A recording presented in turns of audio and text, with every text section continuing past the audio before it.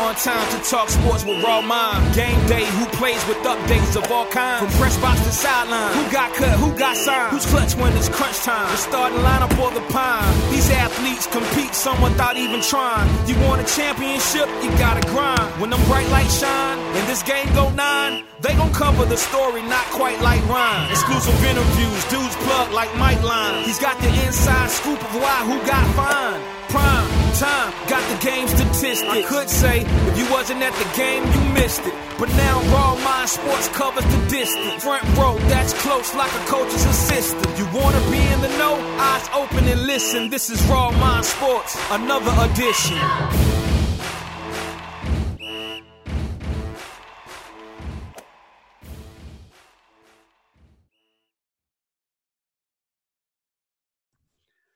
This episode is sponsored today by Call First Class Life Insurance, where we specialize in leaving dollars and not debt for your family. We offer whole life policies with low prices that won't change. Call 704-650-8317 to schedule a consultation. They are licensed in North Carolina, Virginia, South Carolina, Georgia, and Ohio. And use the promo code RAWMIND. Yeah, I said it. Use the promo code RAWMIND, and they will gladly assist you.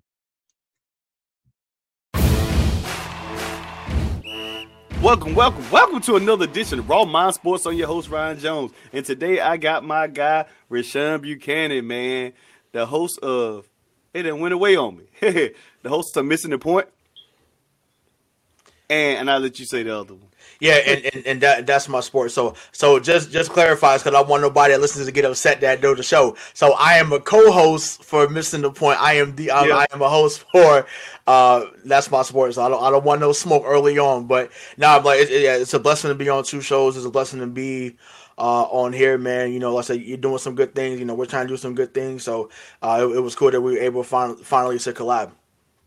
Man, first and foremost, I'm just honored to be on the show, man, with you guys, man. Even though it is Raw Mind Sports, it's always an honor to meet somebody differently from different areas who's doing amazing things in the sports world, doing a lot of things great in that world. So I guess we'll get started. But first, before we get started, I'm going to shout out my sponsor, Brandy's North Carolina. Have you ever tried Brandy's Food Truck? Based out of Eastern North Carolina, these truckers have it all. For homemade dough and sauce, pizza, stromboli, cheesesteaks, chicken subs, and more. They cater anything from birthday parties, office parties, weddings, family dinners. And check out their website, brandysnc.com. brandysnc.com. Check out their website again. It's called brandysnc.com. Promo code RAWMIND. That's right. If you use this promo code RAWMIND, you'll get a 5% discount off online orders. Yes, right. I said it. You get a 5% discount off of online orders by using the promo code RAWMIND. And with that being said, also follow them on Instagram, Twitter, and Facebook. So, Ray, first and foremost, how you doing, man? Let the viewers know where you're from, man, and how's life before we even get into these sports topics, man. Oh man, I'm good. So for those who have not met me, because this is a whole new audience for me. But I'm Rashawn Buchanan. I am from Boston, Massachusetts. So 617 is in the building. Always glad to represent that city and state. I've been good. Obviously, the pandemic has hit everyone in a crazy way over the last year. Like it's crazy to me that we're about to, be on the year anniversary of when everything shut down here in the United States. So, luckily I've been in the job. Like I'm an educator, so I teach 8th grade math. So nice. I've been able to do. So you teach them how to handle that money. Yeah, exactly. while I'm still making that money, you feel me? So it's just so that to me has been the best part, man. Because I know there's so many that's been wondering when their next check is going to come, right? And so I'm forever grateful and thankful to the man above that, I have not had to worry about when the next check was going to come from, or even worry about where my next meal was going to come from. So I'm super grateful for that. Man, indeed. I'm grateful that you're here on the show again. So let's get the ball started, man. I know All-Star Weekend, NBA All-Star Weekend. I'm going to ask you now, Ray Buchanan of That's My Sports. Should they had the All-Star Weekend regardless, or should they did something else? We're already going through a lot with the season. So I'm going to hit you with those dimes, man, before we even jump into any more NBA topics. So the floor is yours.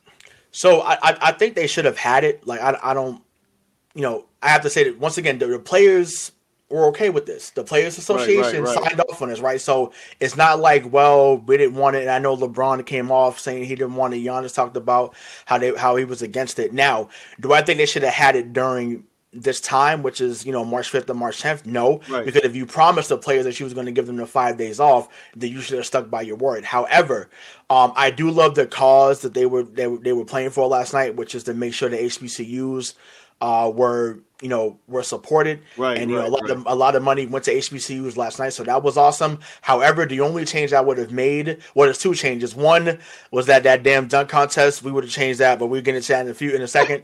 But also, what I would have changed too is that, since you promised him this time off, maybe just have it after the season, like how the NFL does it with the Pro Bowl, right? Like do it like that, or how they used to do it, I should say. Do it for this year. Do it after the year, after the finals. Have some guys come down there, play, have the dunk contest, things of that nature, and do it like that. Only for this season, only because you promised them that. But I mean, that's the only thing I would have changed on it, though. Yeah, I agree. HBCUs and things like that was announced and loved, and for what they rightfully deserve. I mean, I can't even say no. I mean, I think they handle everything properly. I think, some people say COVID, some people may say injuries, it's raw thoughts. Some people may say that they were just afraid, period, because of that. But I'm going to tell you now, when it comes to injuries, we're just going to throw that out there because we've been running the All-Star weekend for years and years. Injuries Right. always been a matter, so we're not going to put that in there. The real reason is because the COVID. But I think they handled everything well. Now, I think the players were in a great position to not have to worry about anything unless they did something they ain't had no business doing. But, Yeah, I mean, yeah, that's what it could have been, and I Right. feel like that's that. But go ahead. Yeah, but the fans pretty much was around, but they couldn't get in the stadium, so they would I call these fans of around, like typical people can't even get to the game, and they couldn't Stay in the room. right. So they were doing all that anyway. They just went down there just because for the fandom to have fun. I get it. So it just wasn't to me like you'll still see the same things. A lot of people go to All-Star Weekend. Some may get in, some may not. Because some of the players, tickets may be higher. I don't know for sure. But I know when you have all those elite players in one arena, I'm pretty sure their value and the tickets could go up just for that one game, even though it's just for fun, compared to just having one player per team, going to watch a player. LeBron can always pack the gym. His value goes up once he enters whatever team he goes to. His value is all the way up. So like with that, I think it was okay. I don't look at it as a good or bad thing. Some people look at it like they shouldn't have had it. Some people looked at it like, they've been having it. The only thing I'm gonna say that hit me was raw thoughts, and I feel like it was not fair. But we know that's what it is, and people could debate this or whoever's watching or whatever. The only unfair thing I have, because I know you were talking about the dunk contest, but I'm gonna go here. I'm gonna go this area. I'm gonna go to this door. I'm gonna go to. Wait, so before you get into your next point, go ahead. I'm sorry. and so if I can steal a part of the show where you said you got a raw thought, I got a raw thought about what players were feeling about this weekend, right? Right, go ahead. I'm gonna say a raw thought was they was mad they couldn't go to Magic City. They was mad. We just heard the lemon pepper freestyle from Drake and Ross, Right. so now they like, damn, I can't get lemon pepper wings from Magic City. I can't enjoy I can't enjoy the adult entertainment. It's a problem. So that's a real raw thought. That's the problem. They was upset about that. So no one want to touch that because they like, we don't want to bring that up. But on here, like I said, we give it raw thoughts. We're gonna keep it 100. So that's exactly what was going on. But I was like, go ahead with your point, man. That's why I said, like for me, that's what I'm saying. Like on the raw thought level, like just pretty much that's what it was. Like it's really the entertainment. Those guys felt like All-Star Weekends was their week to either wind down, be with their families for a second, and do things because they're traveling so much during the year. So it's their time to have fun. Like that mindset, I'm on All-Star Week. I'm gonna have fun for them because I'm about to go into competition mode or war mode again. Once I get with my teammates that I'm really on the team for, them getting paid by contract to be around. So that's a different game. So no, you're right. And that's what I was saying too. And that's that raw thought. And you're right. And my raw thought is, does it come a point when certain players just don't need to be in contests? Like, we know Steph can shoot lights out. He's been doing this for year in, year out. To me, I felt like having Steph in the 3-point contest shootout regardless. I mean, it was probably good for fans to watch. But the way he shoots the basketball on a raw thought level, I ain't just talking about stats and numbers. Was it really fair to the competition? I mean, everybody shoots good, but nobody shoots like Steph. Like, to have him in it, it's like... I mean, Clay would have been all right, though. Clay would have been good. Yeah. But you having him, like, you already know, like, just about he can shoot from anywhere. You know, he can hit. He does this in the game. This ain't just during a 3-point contest. This is everyday life with Steph Curry. Like, was it fair to even have him in it, even though he did make it close? Right. But it still wasn't. Like, I'm saying to myself, like, even if he won, it's like, right. Like, we know he's gonna win. Like, regardless, right. you know, we knew who thought that Steph Curry was gonna lose the 3-point contest last night.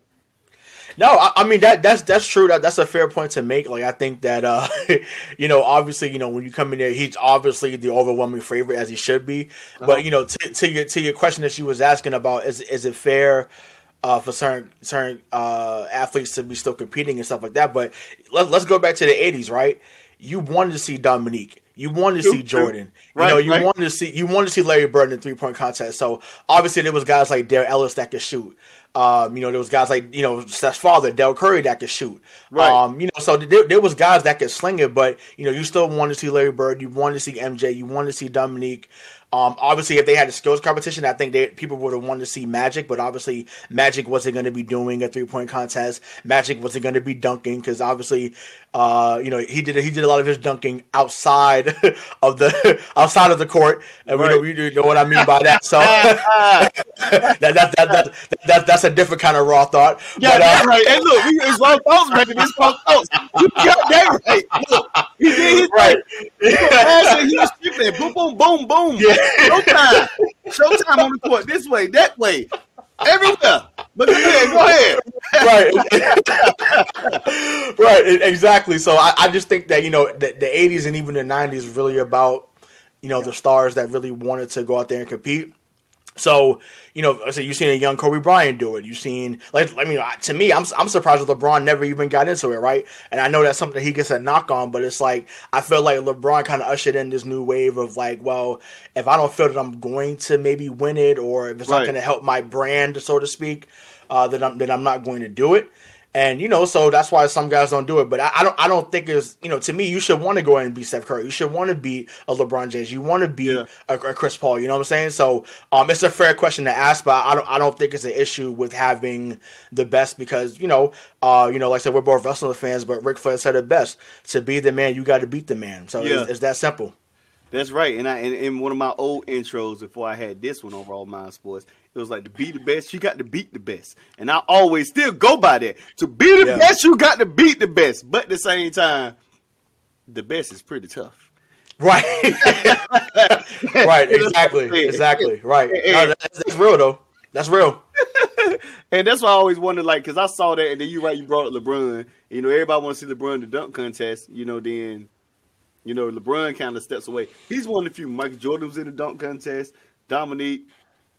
I mean, LeBron is a powerful force, but when I look at dunk contest, do you look at it like, I want to see a person that could do a lot in the dunks, windmills, stuff like that? You know, I think LeBron can, but most of his dunks is like just posing his wheel and going through. You know, Jordan and Dominique used to have the flashy dunks. Like, those are dunks I think people want to see.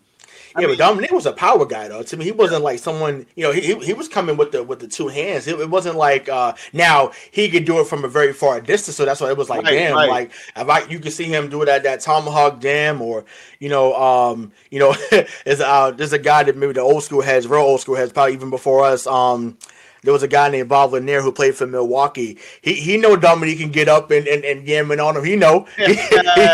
Check the tape. He knows. But no, I think that it would have forced him to be creative, right? And obviously, I mean, we've seen LeBron be flashy when it comes to passing and doing some other stuff. So I think that it would have pushed his creativity, and we could have saw something crazy.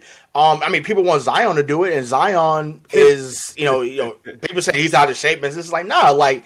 He's just, like I say, he's bulky. I hope he doesn't turn into Booger McFarland of ESPN. I hope he doesn't turn into him. But at the same time, it's just like, to me, I just think that it would have forced his creativity. So it would have been cool to see. I don't know if he would have won, because obviously I don't know if you can do the stuff that J.R. Smith was doing back then, or Josh Smith or Nate Robinson at 5'9". Right. Even, I mean, hell, Dwight Howard was really put together too, but we saw him put together one of the best slam dunk contests really 2 years in a row. So I mean, I don't know. It's hard to tell, but like I said, I do think it would have pushed his creativity, but like I said, we'll never know, because he damn sure ain't doing it in year 18, so that's not happening. So. Yeah, and I'm glad you said that, because, like, I that's what I was sitting there thinking about, too. And year 18 is like, look, I'm trying to just get enough to get my championships. I ain't doing that extra. It's logic. Like, look, I'm in year 18. I got some championships to catch up to. It's about logic. So, like, how do you feel about this NBA and the NBA of back in the day? Now, we get on some raw thought topics here, people, because everybody always keep talking about the old NBA was tough. It was physical. Then we have this NBA that is very finesse and quick. But I feel like this NBA, first of all, I'm gonna let you go ahead first before I get my raw thoughts. You go ahead. Yeah, we're probably kind of on the same wavelength. Like, I think, KG said it best, right? Because KG obviously played in the 90s, played into the 2000s, even a little bit of the 2010s. This era by far is more skilled. So I mean, come on, let's not say things that we may not mean. That's something we say on our show. Let's not say things we don't mean, right? So that's ridiculous. This era is more skilled. Steph Curry would be putting guys in pretzel knots, like, from the 90s. Like because I remember people got mad when Phil Jackson had compared Mahmoud Abdul-Rauf to Steph Curry. But if you look at the tape, he was doing stuff like Steph Curry, but Steph Curry took what he did and took it up really 3, 4, 5, right. 6 notches. But no, I mean, there's a few guys athletically I think that could have played in any era. Like LeBron's one of them. I know you down in North Carolina, Larry Johnson, could have played in any era. People forget how athletic Larry Johnson was before he got injured when he was in Charlotte and his New York days. So that's that. But I do think that this era is definitely more skilled. But I mean, as far as like the flopping and some other that's going on, like that's the part I can do without. Like I'm not saying you got to go out there and clothesline to do. That's not what I'm saying. So right. I'm under the new head. Oh, that's crazy. You wanted to be like Bill Lambert. No, I'm not saying you got to go out there and clothesline to do. But if someone is scoring 3 or 4 times in a row on you, at some point, some got to give. Right. Either I'm gonna give you a little elbow. I may give you a little trip. Let's say they trying to hurt you. Yeah. But I'm gonna let you know in that moment, like, you scoring too much. Right. You scoring way too much. So that to me. But like I said, I mean, it's hard to compare eras. I mean, like we always have this conversation, but I do think this era is more skilled. But I do think we are lacking some of the physicality and the mental toughness that we saw in the 90s and the 80s and even before then. Right, and that's what I was gonna go with. Like, I don't think by far this era is truly much more skilled. Yeah. Everybody talks about the physicality. Like, it does come a time where, like, you ain't got to trip or hurt. Not trip, but kill anyone or put them on the stretcher. But I mean, yeah, when it's kind of scoring, that's just the level of competition. That's like the pride back then. So I get that part. But at the same time, I'm like, these guys can do so much. Like you said, Steph. These guys shooting from damn near half court. Like, them guys was hitting you when you went to the basket. They won't punching you out there. And that's the thing that if people know basketball and logic, if a person is pulling from half court, that you don't really have no time to swing or try to stop them from shooting. Now, if you out there in front of the referee right then, I'm just saying right then, blatantly in front of the referee, and at the center court, you can see everything. That floor, that part of the floor is pretty much wide open for you to do whatever. So for you to say you can hit somebody or bump somebody or try to trip somebody from half court, that's blatant. Like, they're gonna see that. No matter what area you in, they're going to call that foul. Now, if you at the rim, you can miss some, see some, because so many people congested down there. So you may, sometimes when a person, you know, if you're a good defender, if you're a good team that's defensive, if your man get beat, everybody going to collapse to help. So you really can't see everything. So something can go down, you know, a hit, a belt, elbow, so like that. But you out in the middle of the court. That ain't happening. So I'm saying these guys pulling from half court and stuff. You know, my man Dominique played. He from North Carolina. I'm born and raised in North Carolina from where I met. So Dominique Wilkins. I mean, on a level of saying, you know, those guys, maybe he could do it. But when you saying skill, these guys, they got big men. They can shoot the ball now. They can shoot the three. They can put the ball on the floor. They can do everything. So now this is my next one where I'm going to with you, Rashawn. You know, everybody's skilled. These guys taking a lot of high percentage shots. People keep saying that they don't call. They call a lot of fouls and stuff. You out there shooting a lot of jumpers against the rim. I mean, they may do call, but at the same time, it's just truly skill. But now back to what I was saying right there. With that being said, and I'm going to say this in raw thoughts. Is you ready for this? I'm ready. I hope you are. Because now we're going to go to this question here, what everybody always talks about, which I think he can play in both eras. But I'm going to let you answer it. Michael Jordan. Everybody keep talking about Michael Jordan was so amazing and he was scoring everything. Was that era that the shooting guards of that era were nowhere near the guards of now or the players of now? Do you think he played in the better era, or it was just he was blessed to not play against guys that? I mean, well, let's go down the list of some guys. So we're saying at the two guard when he was there. So you got Mitch Richmond, you got Reggie Miller. You got, I'm trying to think of some other guys at that time. I don't get guys who guard. He's 6'6", Mitch Richmond too small. Yes. I mean, Mitch Richmond was out here giving people buckets, though. Yeah, I know that. No question. I'm saying I'm talking about he would be a problem today. But Jordan, are you actually like who would stop him today? You mean? Correct. I'm talking about as in back then. When you look at back then, who could stop him? Then you ask these players, these other guards that's in this era, could they score on these guards he had? I mean, people that was guarding him was no match. I'm not going to say anybody can stop Jordan, but no one guard him now though. Who going to guard him now? Only person I can think of now that was a good defender back in the day from then now. Ron Artest could probably done it back then. I'm just naming people. I'm naming Draymond Green. I'm talking about guys who can really his size and length. So Ron Artest, okay, I can go or Meta World Peace, whatever he's going by now. Yeah. Like I can go with that, but I'm like, because I mean, Artest used to just do wild stuff. So he's pulling down Paul Pierce's shorts. You know, he's going in the stands, obviously swinging on folks. So yeah, like Ron Artest would have been where Vernon Maxwell was. Oh, he was, because Vernon Maxwell played in the '90s, played in Houston. You know, he was, they called him Mad Max. He was someone that was kind of like, you know, rough and rugged, you know, would swing on you if if need be. So, you know, that's really only one of the few guys that had success against Mike back then. But I mean, yeah, outside of Ron Artest, but Draymond Green too slow. I'm sorry. Like he could guard at Kevin Love because Kevin Love mentally that's why he's in his ear like, man, you ain't nothing, you trash, you this. So right there, and we know unfortunately, you know, Kevin Love had those issues with the mental health stuff. So as soon as you say stuff like that to someone like him, he's out the game. He can't move. He can't move his feet. He's not getting no rebounds. He's out the game. So Draymond's a talker, but you gonna keep talking to Mike. He gonna say he's gonna say I'm. You know, he's like, you disrespecting the game and you in my shoes? Like, how what you gonna do when he say that to you? Yeah, you right, Mike. Like, you wearing my shoes and you think you gonna stop? Like, come on, no way. I know you named him Mitch Richmond, guys. Like, I'm just trying to think of old school players. When I look at it, like some of the matchups he had was like completely easy. I mean, him and Reggie went at it. I mean, but if you saying defensively, maybe John Starks. Because once again, John Starks wasn't someone that's going to get you 20 a night, but could he defend his position? Absolutely. You know, so that's one guy I think about. Maybe Alvin Robertson, maybe that played in San Antonio for a little while. You know, so you know we're going back in the archives here. So you know, I'm only 30, but I'm the historian of the game. So I watch a lot of stuff. Me too. So I get it. So you know what I'm saying? So it's like Alvin Robinson, maybe someone that could have been someone that guarded him. I mean, if he didn't play with him, but his own teammate Scottie Pippen would have been able to guard. I think would be able to guard him. But he got whatever he wanted. And once again, oh wow, I can't. We've been on the whole segment and didn't mention Joe Dumars. Dumars had a good showing against him. But once again, the Jordan rules. But go ahead. Yeah, I'm sorry. Speaking of that, now and that's my point. Like everybody that was in the '80s dominated Jordan. Once Jordan got past the '80s, all those guys when he went on his reign. I feel like Raw Thoughts, the teams that he couldn't beat got old, and it was just time to get an era. A young Lakers team would have been in trouble for Jordan.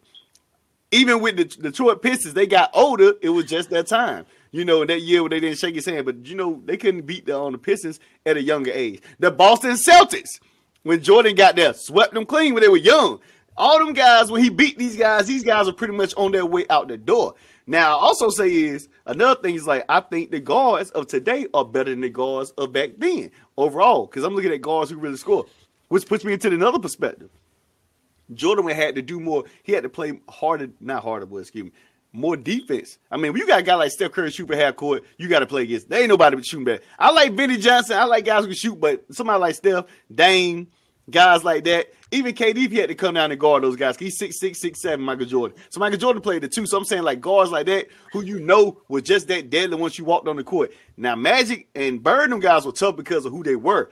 They had an overall skill. But when you talking about guys like that, they could shoot the ball that way. It make you think like, could Jordan ever play? I know he could play, but I'm saying like he would have had more. His energy would have been really on trying to stop these guys even more compared to those guys. That's true. But think of it on the flip side, right? Imagine if he's jumping around you, over you. He's hitting the fadeaway on you, and then because granted, if he's playing in this era, now you have to shoot like everybody else. So imagine you seeing Jordan pulling up. You imagine seeing him pulling up for 40. You was like, dog, like there's nothing I can do.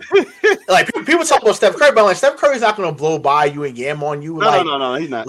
Literally, like, and this is why people feel so crazy about LeBron, right? Because obviously LeBron's 2 or 3 inches taller, about 40 pounds heavier. There was a game, I think this is during his first stint in Cleveland when he scored like 16 points in like 2 minutes, and he was hitting threes from like 35, 40 feet. Right. And it was just like, it was like one of those moments where it was like, yo, like what?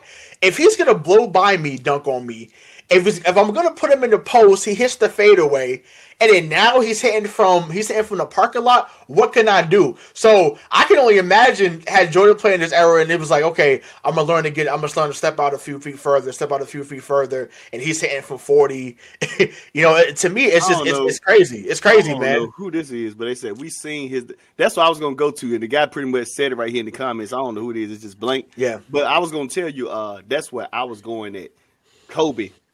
That's the one I think that we were talking about guarding, like definitely Kobe, I think could guard him, but people say he got the same, Kobe got his game from Jordan, it's the same game. For sure. It would have been like, Yeah, that's a fact though. That's not an opinion. Right. Folks be like,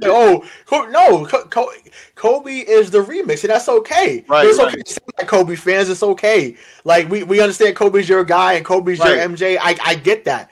But he's not the original. He's not the OG. Right. It's number 23 from Chicago, or from North Carolina, as they used to say in the introduction. Like that's the guy. So it's like, I mean, Kobe, once again, that was also older Mike. I'm not sure if Kobe would have went at young Mike, but I mean, what young Mike was doing in this league, scoring 36 and 37. Oh, actually, it was my co-host. He was the one that commented. He's watching the show.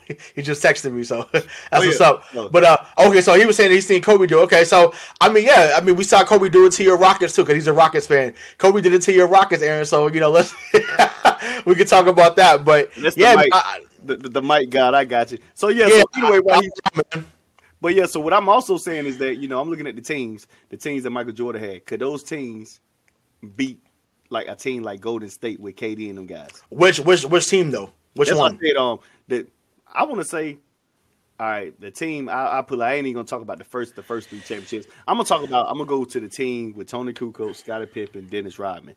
Not the first 3. We had Bill Cartwright and all with the big man. And He had Ron Harper instead of B.J. Armstrong. But if you want to decide or decipher between the two, you just give me your opinion on the first 3 championships he won. Could they beat the Golden State Warriors, and also the second 3 championships he's won? So to me, I'm gonna go ahead after you get through, but go ahead and conclude it. No, his first 3 teams were more designed to be the Golden State now than the later teams, right?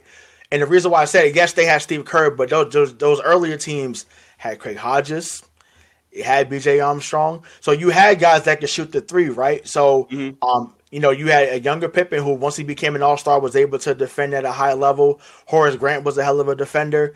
Obviously, Cartwright as an offensive player was a liability, but especially by that time, anyways, because he had been in the league for a while. But I just think that his earlier teams were more designed.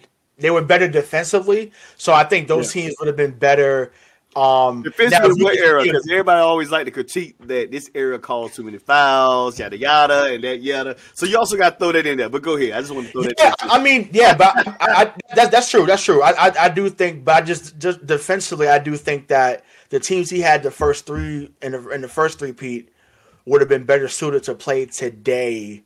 I mean, obviously, when you get into Kukoc, you get into Longley, moving into a European type style, then yes, those teams would have been more. They were more finessed by then. Those early teams were more rough and rugged, right? Mm-hmm.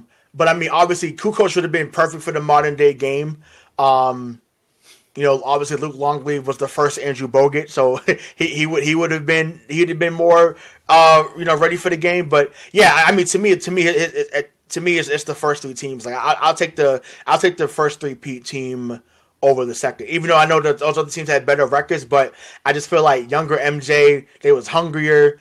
They would shut you down. Mike scoring 41 in the finals against Phoenix. So you saying that team could beat the Golden State Warriors? No, I don't think they would have beat them. I think they would have gave it more of a shot. I got you. That's my thing is, once again, like you said, B.J. Armstrong, as good of a role player as he was. What do you do? I mean, granted, I don't know like I said, we don't know what era you're going to do it, but once again, what are you doing when someone's playing from 30 feet? What are you doing? Right. What are you doing? You get a hand check from half court? Really? Like, you can't, like, what can you do with that? You know what I'm saying? Right. Wow.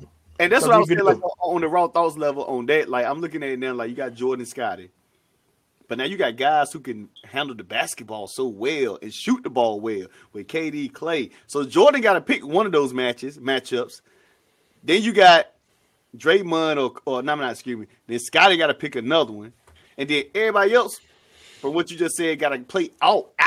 KD pulling people out of the lane to shoot the shot. Like, and you're right. Like, it's going to be difficult to beat a team that can really beat you from the outside or can take you off the dribble. Now they take you off the dribble. Scottie got to be on KD though. You got to put Scottie on KD. You can't. So now you go. Where you go with Jordan, Steph, or Clay? And I think I put him on Clay. I'm about to say, well, and then there you have it. I see, and I ain't gonna lie, I hate to say it. Steph Curry going for 60. Oh, well, yeah, but I mean, once again, facts. But I mean, B.J. Armstrong. I mean, once again, what are you doing? Once again, very good role player. 3-time champ. I get it, but it's like, bro, like what? And I'm sure B.J. Armstrong knows this too. He knows. He saw young Steph. He was down there in Charlotte with his father. He knows. He knows what was coming. Yeah. So if he played in today's era, once again, Steph, yeah, like you said, Steph giving 60, early. Real early, and it's like it's gonna get ugly quick. And that's what I was sitting there thinking about. Like Jordan, I know back then it was championships, but these teams like that Golden State Warriors were loaded. They're loaded now. It's almost like, okay, do you get enough help, or even if Jordan can score 50 to 60, do you get enough help from your supporting cast? What if you go down for a little bit? You and Scottie could give those consistent. You and Scottie be consistent at the scoring. You may get a consistent day out of I ain't talking about Curry, BJ. Or the other guys, Cartwright and them, but like Tony Kukoc even came to the team later in the other championships he had. But I'm saying, like, on that level, like, you got to be extremely consistent to beat them. Like, them guys, you had to almost play the whole game with Jordan or Scottie in the game. Like, with Golden State, they can sit KD down for a little bit. They can sit Clay down for a little bit. They can sit Steph Curry down for a little bit and still rotate it out. But, like, you just rotating Jordan or Scottie, That's a whole game. So I'm looking at endurance. I'm looking at they know they got to stop these guys. I can see Jordan cussing these guys out because even though he's doing his part, Scottie probably going to do his part, but you still got other guys who can really score the basketball. And I think like in that era, I just feel like this era has much more, like you were saying, much more skilled people, much more skilled guards. Now back in that era, I just felt like, and it may be this. It may comes down to what era you play in and what your era requires of you. But like in this era, I just feel like, man, you got to be skilled. And if it's that era against this era, you're saying, okay. And, you know, most of the time you had guards that could score. There were point guards that are really good scorers. But, you know, most of the time, man, a point guard back in the day was a facilitator. You know, he'll take the shot with the defense give him. Point guards today are just like scoring guards. They like shooting guards now. They can take the first shot coming down the court. You know, we got a lot of guys that do that now. So, you know, you got guards that really. Right, that's what made Zeke so dynamic, right? Because you know he played in the 80s and 90s, but he was a scorer. If you needed 25, he gets you 25. You needed him to get you 15 assists, he was going to do that, right? Right. You know, but once again, when you're passing out to to Dumars, you're passing out to Lambert, who Lambert was one of the first stretch big men, right? So at that time it was an anomaly. Now it's just something that you are expecting, right? But that's but like you said, it's what the era required. Like you had to be back to the basket. So whether it was Mark Eaton, Charles Barkley, even though Charles Barkley hit a 15-footer, but he was back to the basket. Karl Malone back to the basket. So that's just what it was. Hakeem Olajuwon back to the basket. Right. Even someone he wasn't a big time scorer, but even someone like a Rick Smits, back to the basket. So that's just what it was. They would tell you, and you know this because we grew up in this era too. Get your ass on the block. You're not. Yeah. What you doing shooting 15? What you doing? Right. Get your ass on the block. We're gonna pass it down to you, and we'll see what happens. But yeah, that's just what it was. Like to me, like I said, in that era, it was Lambert and then Jack Sigma, who played in Seattle and played in Milwaukee. Yeah. Those are the only two guys that really I think of that was like, later on, like Sabonis can shoot, but that was later on. Sabonis amazing. Sabonis can shoot it. Obviously, Dirk took, he took the pedestal from Bird and did his thing. So, so obviously it just became a thing once the European game became more incorporated in the NBA. That's when you saw like, oh, wait a minute.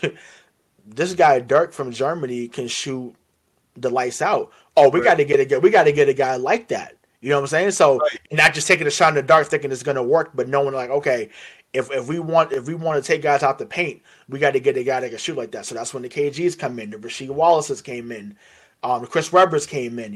So the game has just changed. And once you saw guys that can handle the ball like 6'10", 6'11", that can handle it like a guard, it was over. He was like, you got to be able to do that. No, you're right, and that's what I was saying that thing about with Zeke. Like he did create that score first guard. Then it was Sam Cassell after. Then with everything that you said pretty much was in that lane. And now we play like that all the time. So that's what has me thinking about those eras and things that they can do, man. Like just seeing certain guards in that era that can do those things and accommodate it was unreal. And the thing that I always try to say, man, I hate the Jordan and LeBron comparison, man, because they both got different styles of play. LeBron is an incredible stat stuffer and is well deserving of a stat stuffer. He has more of a magic game, but he just really can score completely a lot better than Magic Johnson. Magic Johnson was good, but he won't LeBron's statue of a scorer. He won't on this level, but. That's what I look at, man. And people got to understand, but like Mike's job, honestly, was a lot easier in a way, although he was the greatest. And here's what I'm saying on that. Because Mike he had to be the scorer. He had to score. All they need him to score. They need Jordan to bring the ball to the court, get everybody involved. I ain't saying he didn't, but I'm saying you didn't need him to do that, like to get people involved. You didn't need him to. Of course, he guarded the best player in his position, but what if it's the best player that's in a different position? You didn't need that.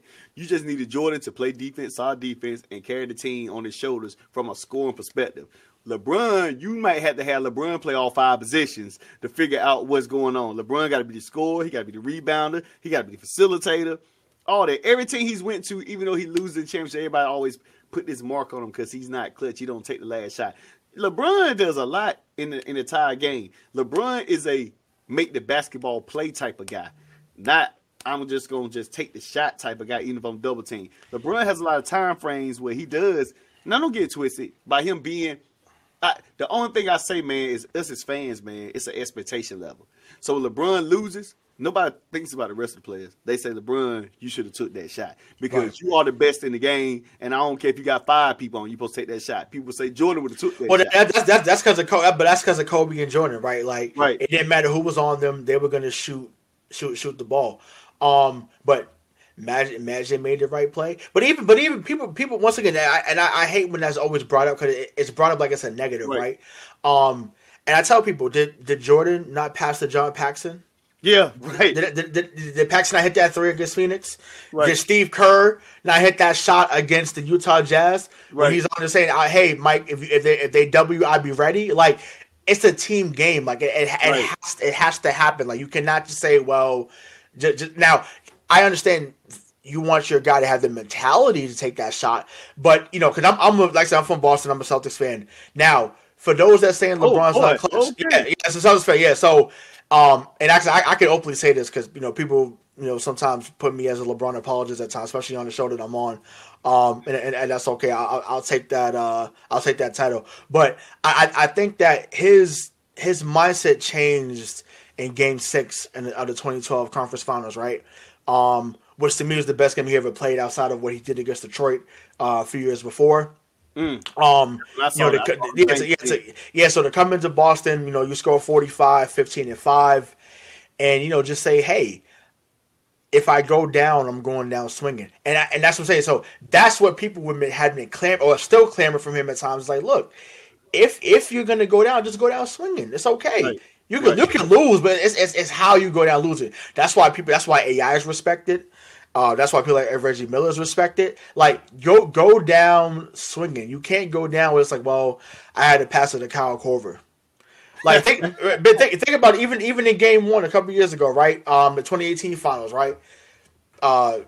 Passing to J.R. Smith or passing it to, it's like I'm not. No one's else getting the ball. I'm not passing it to Nance. I'm not passing it to Kevin Love. I'm not passing it to nobody.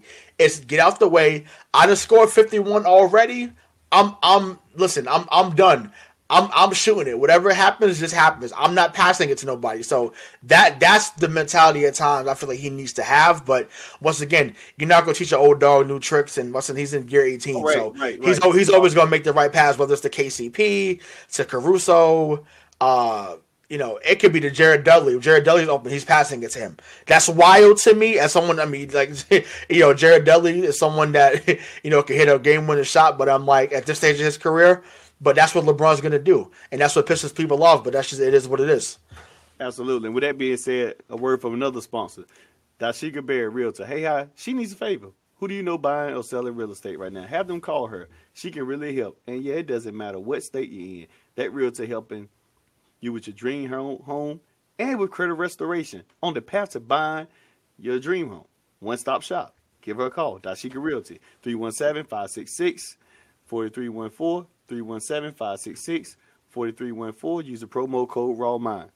That's right, I said it. Use the promo code RAWMIND. So speaking of the Boston Celtics and Brooklyn and all the other teams in the Eastern Conference, to me, maybe I'm looking at it wrong. One team can lose a game, can be out the playoffs. Another team can actually win a game and can be back in the playoff hunt. Like, the records are so much similar in somewhat way. But how do you feel about your Boston Celtics, since we're going to talk about that and what they're going through with Brad Stevens? I've been waiting all show to use this line. It's getting spooky.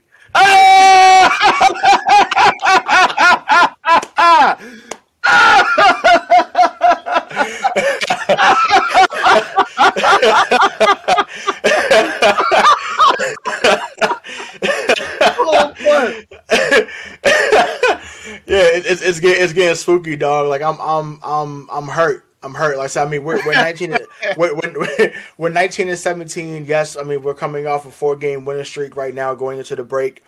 But there's a lot of things that need to get fixed with this team. A lot of fans, a lot of the local media up here and even national media are now calling for Brad Stevens' head. He's no longer the boy genius or the boy wonder in a lot of people's eyes, and they're clamoring for him and for Danny Ainge to finally do something. Now, Now, obviously, there's been moves that have been made. Obviously, they brought Kyrie here. They've traded for IT. But I tell people all the time, in this city, you're expected to win, or at least be in contention to win all the time. So this is not an Oklahoma City. No offense, this is not a Charlotte Hornets. I'm just saying, like, you're not right. You know what I'm saying? So it's just like it's not. They're the 17-time world champions. Like, this is not something where it's like, well, maybe, if we could win 45 games, that'd be cool. It's like, no, there's a reason why they only hang championship banners in that arena. They got all the 17 banners from the Celtics, and they have all the 7 banners from the Boston Bruins. So, but like, I don't know, man. Like, they're very inconsistent right now, especially on the defensive end. They don't move the ball enough. And, a lot of that does tie into the coaching, but at the same time, the coach, especially in basketball, is only going to get you so far or give you so many wins, right? This is not the NFL where a good coach can get you 2 to 3 wins just on their coaching strategy alone, right? The NBA season is just too long. So now, things like effort, things like, scheme, that's on the coach. But, far as bringing in talent, which is what they need, that's on Danny Ainge. And the fact that they're depending on so many first and second year players really is pathetic, to be honest. And Grant Williams was showed promise last year, but Grant Williams hasn't done anything. Carson Edwards had one great preseason game against the Cleveland Cavaliers, and they anointed him. And well, not they, because I'll say we, because I was on that bandwagon too. We anointed him to be the 5'9" Larry Bird, but with dreads. And it was just like, yo, like this is it's crazy, the astronomical pressure that we put on certain athletes as soon as they come to the city and they start to perform, because we've been wanting another guy to come and take over. Really, since IT left, right? So that's what's been going on. But no, the team is definitely struggling, man. Like they just have to figure out to be consistent. I do love what I've seen from Robert Williams, aka Time Lord. He's been awesome. He gives that team something they just don't have, which is someone that can basically go over the top of any defender. He's gonna block a shot if it's near him, and he can guard 2 or 3 positions as well. So, but overall, I'm definitely not pleased. Like I said, it definitely has gotten spooky. But before, but I don't know when the show's gonna come out. But the trade deadline is coming on March 25th, and I'm hoping that the next time, whether I'm on here or you on the show that I do, like that we're talking about the Celtics actually making a move and something that's going to actually help them towards contending in not just the East, but the whole NBA. Raw thoughts here. Is it time to get rid of Danny Ainge? That's what it sounds like. This is the age-old question, man, and I'm like, it's going on 18 years, man, and it's just like we're still holding on to that 08 championship, and it's like, yo, that's great, like it's awesome, but I'm like, remember, that at that time he was willing to trade to Al Jefferson, Gerald Green, any of those young guys that was on there. And it's like, granted, now Al Jefferson is better than any young guy that we have currently now. But and also too, people are like, well, he traded with his best friend Kevin McHale, and that's why he got the deal done. All right, whatever. Call it what you want. McHale still had to make the deal. It went through, and they win the championship and go to another finals. But I think it's time to get rid of him. But I mean, if you're in Boston, if you've been listening to the local radio station, the owner, Rick Grossbeck, is basically putting Danny and Brad together as a package deal. Basically, we're pleased with the job that Danny and Brad are doing, and just giving all this rhetoric that. That's what you're saying in a nice way in the public, in radio, because it's a nice thing to say, but you also read between the lines. We're doing a great job with Brad and Danny, but if we're also doing a bad job, Brad and Danny, they're both going out the door at the same time. Right? Exactly. Yeah. Exactly. You know what I'm saying? And I hope that's the deal, because I mean we say that, but I hope that that's actually the deal. Like, look, because I know Brad just got an extension after last season, so it's like, look, either you give him a roster worthy of actually doing something and worthy of contention, or you say, you know what, we just don't have enough, and then you blow it up and just say, all right, see you later. But you can't blow it up when you have two of the better players that's still 25 or under. Like, And you saw it last night in the All-Star game. Like they both had great showings. Jaylen Brown and Jason Tatum were great last night. So they could play with any duo in this league. I'm convinced of that. I said it last year that they would become the next PG and Kawhi, and I got laughed at. And I'm like, well, look at the numbers. Look at the numbers. Yes, we get it. I know Kawhi's a champion. But I'm like, Tatum and Brown have had the same success as Paul George, right. And they've been to the conference finals actually more times than Paul George. So right. I'm like, what are we talking about? So it's just like, to me, they're the same type of duo. They have to get better as playmakers. I have to say that. I know they're younger, but they have to get better as playmakers because that's that next step, right? We talk about being LeBron. We talk about stuff that Chris Paul's doing and some other guys that have been in the league for a long time. It's important to make sure that you make your teammates better. It's not enough to get you 25 a night and think, well, I got mine. It is what it is. No. If I'm going to get my 25, okay, you're going to get your 8 to 10. If you're someone that gets 15 a game, we're going to make sure you get your 15 to 18 points. Like, you have to make sure everyone eats so everyone can be successful. That's what it is. Because when they have guys produce off the bench, they're damn near unbeatable. But that doesn't happen every game, and that's the problem. And I always sit there, and I'm kind of confused or baffled a little bit about certain picks. I don't know if that's a Brad Stevens pick or that's a Danny Ainge pick. Like, Carson Edwards played good when he was at Purdue. Purdue, I mean, okay, cool. But it don't mean you're NBA talent. You're still a small guard. Going against, and guards at this time, when you're going against elite guys who will be around for a while, Steph Curry's, healthy Kyrie Irving, Dame Lillard. I mean, Luka is already in that profile. We even looking at a nice LaMelo Ball now, so I'm looking at guys like that. Oh, I ain't Trae Young. Bradley Beal, Westbrook, regardless of what people say about Westbrook, I'm like, those guys are really good. So you can't just be 5'9" and largely think you're just going to dominate and stop these guys. And that's the competition level that you're going at. And that's what I be sitting there saying and stuff. So I'm sitting there on the level like, that's what I'm looking at when you're picking at these draft picks. Do you think that that those are something that Brad Stevens wants? Or is that something that your guy Danny Ainge wants? Because I'm sitting here looking at these picks. I do think that. So I'll give you more insight to the team. So it's Mike Zarin, Austin Ainge, who's Danny Ainge's son, and Rich Gotham and Steve Paliuca. So that's really the team that comes together and talks about what they're going to do in Boston. Now, do I think that they're Brad picks? I do. And I've said this on the show that I do a couple of times before, but it's relevant to our conversation here too. And when they drafted Carson Edwards, Grant Williams, Tremont Waters back in 2019, they were looking for a culture change with this team because it was quote unquote so toxic during that 2018-2019 year with Marcus Morris and Terry Rozier feeling a certain way, and Kyrie having more being more up and down. And then Kyrie being more up and down than my weight mentally. Like it was just crazy, right? So they were like, okay, we got to get character guys, and so those guys were great character guys, they're great locker room guys, but the talent didn't always transition onto the floor.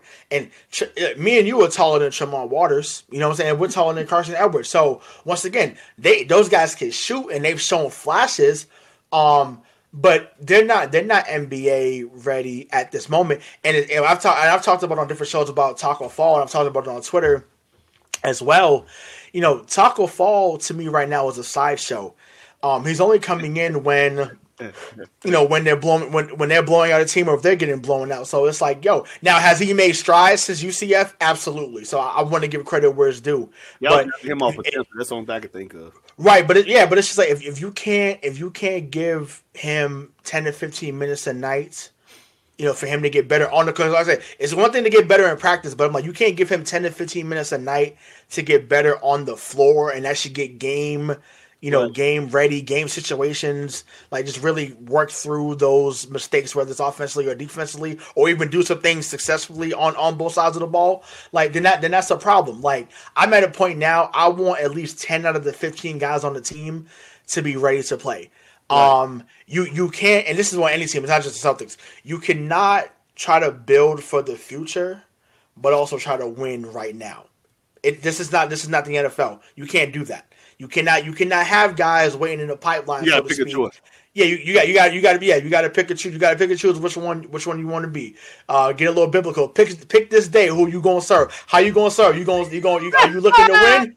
Are you looking to win, or are you looking to build for the future? Like it can't be both. Right.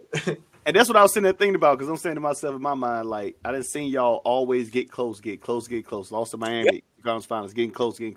I predicted you guys for the past 2-3 years, and it hasn't happened. Now you got another gauntlet in front of you, the Brooklyn Nets, and that's what we're going to right now. As the Brooklyn Nets, now you have to deal with the Brooklyn Nets. Now it seems this crew, Tatum and Brown, are getting older and older, and each time a team comes in their way, it's gonna become a time like, yo, they were always there, but they weren't there. They were always there, and they're getting older. They ain't getting younger. And I know they just started, they're still young, but each year is passing by. Time is fast. Time hit us fast. We were young one time, and look at this. We're not 30. Now look at us. We probably like, yo. Right, exactly. I ain't expect to be this fast. Right, exactly. Time is too quick, and it's undefeated. So right now, that's my thing. Is like, now you got to deal with the Brooklyn team, which everybody probably said couldn't play well. I knew they were going to play well. I've been predicting it the whole year. I said myself, look, James Harden said he wanted out of Houston. I said, logically, okay, if he wanted out of Houston, he said he want to win a championship, which means he going to sacrifice whatever to help this team win. He done won multiple scoring titles, MVPs. So if he comes here, it has to be win championship and sacrifice to help the team win. If it's given to KD or Kyrie, if Kyrie is, in his, where if he's balanced at the moment. I like to say balance. So with that being said, so you have to, sacrifice. So what it was, I be the point guard. I take whatever the defense give me, but I'll make sure these boys are on ball. I knew the whole time. People act like they're so shocking. I'm like, I knew that was happening. The dude say he want to win a championship. If he genuinely wanted to win a championship, sometimes logic comes into play. That means you have to sacrifice. If he didn't want to sacrifice, he'll still be in Houston right now, putting up huge numbers, but still losing. So that was the purpose of him leaving. He always said he loves Houston. He done a lot for Houston off the court. He just want to win. He definitely done a lot of off the court for Houston. Yeah, sure. Good and bad. About Magic City, it's a whole different game that he went to.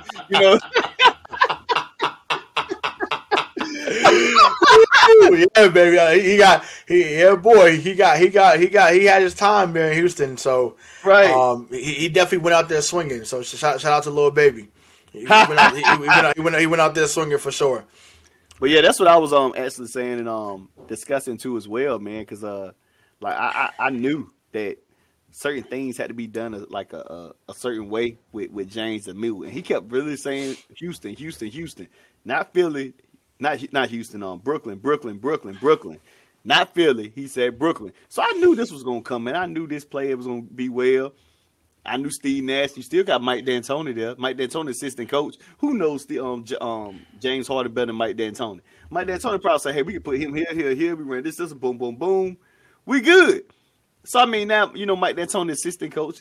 Steve Nash, head coach, but he's still there running the show, but from behind the scenes.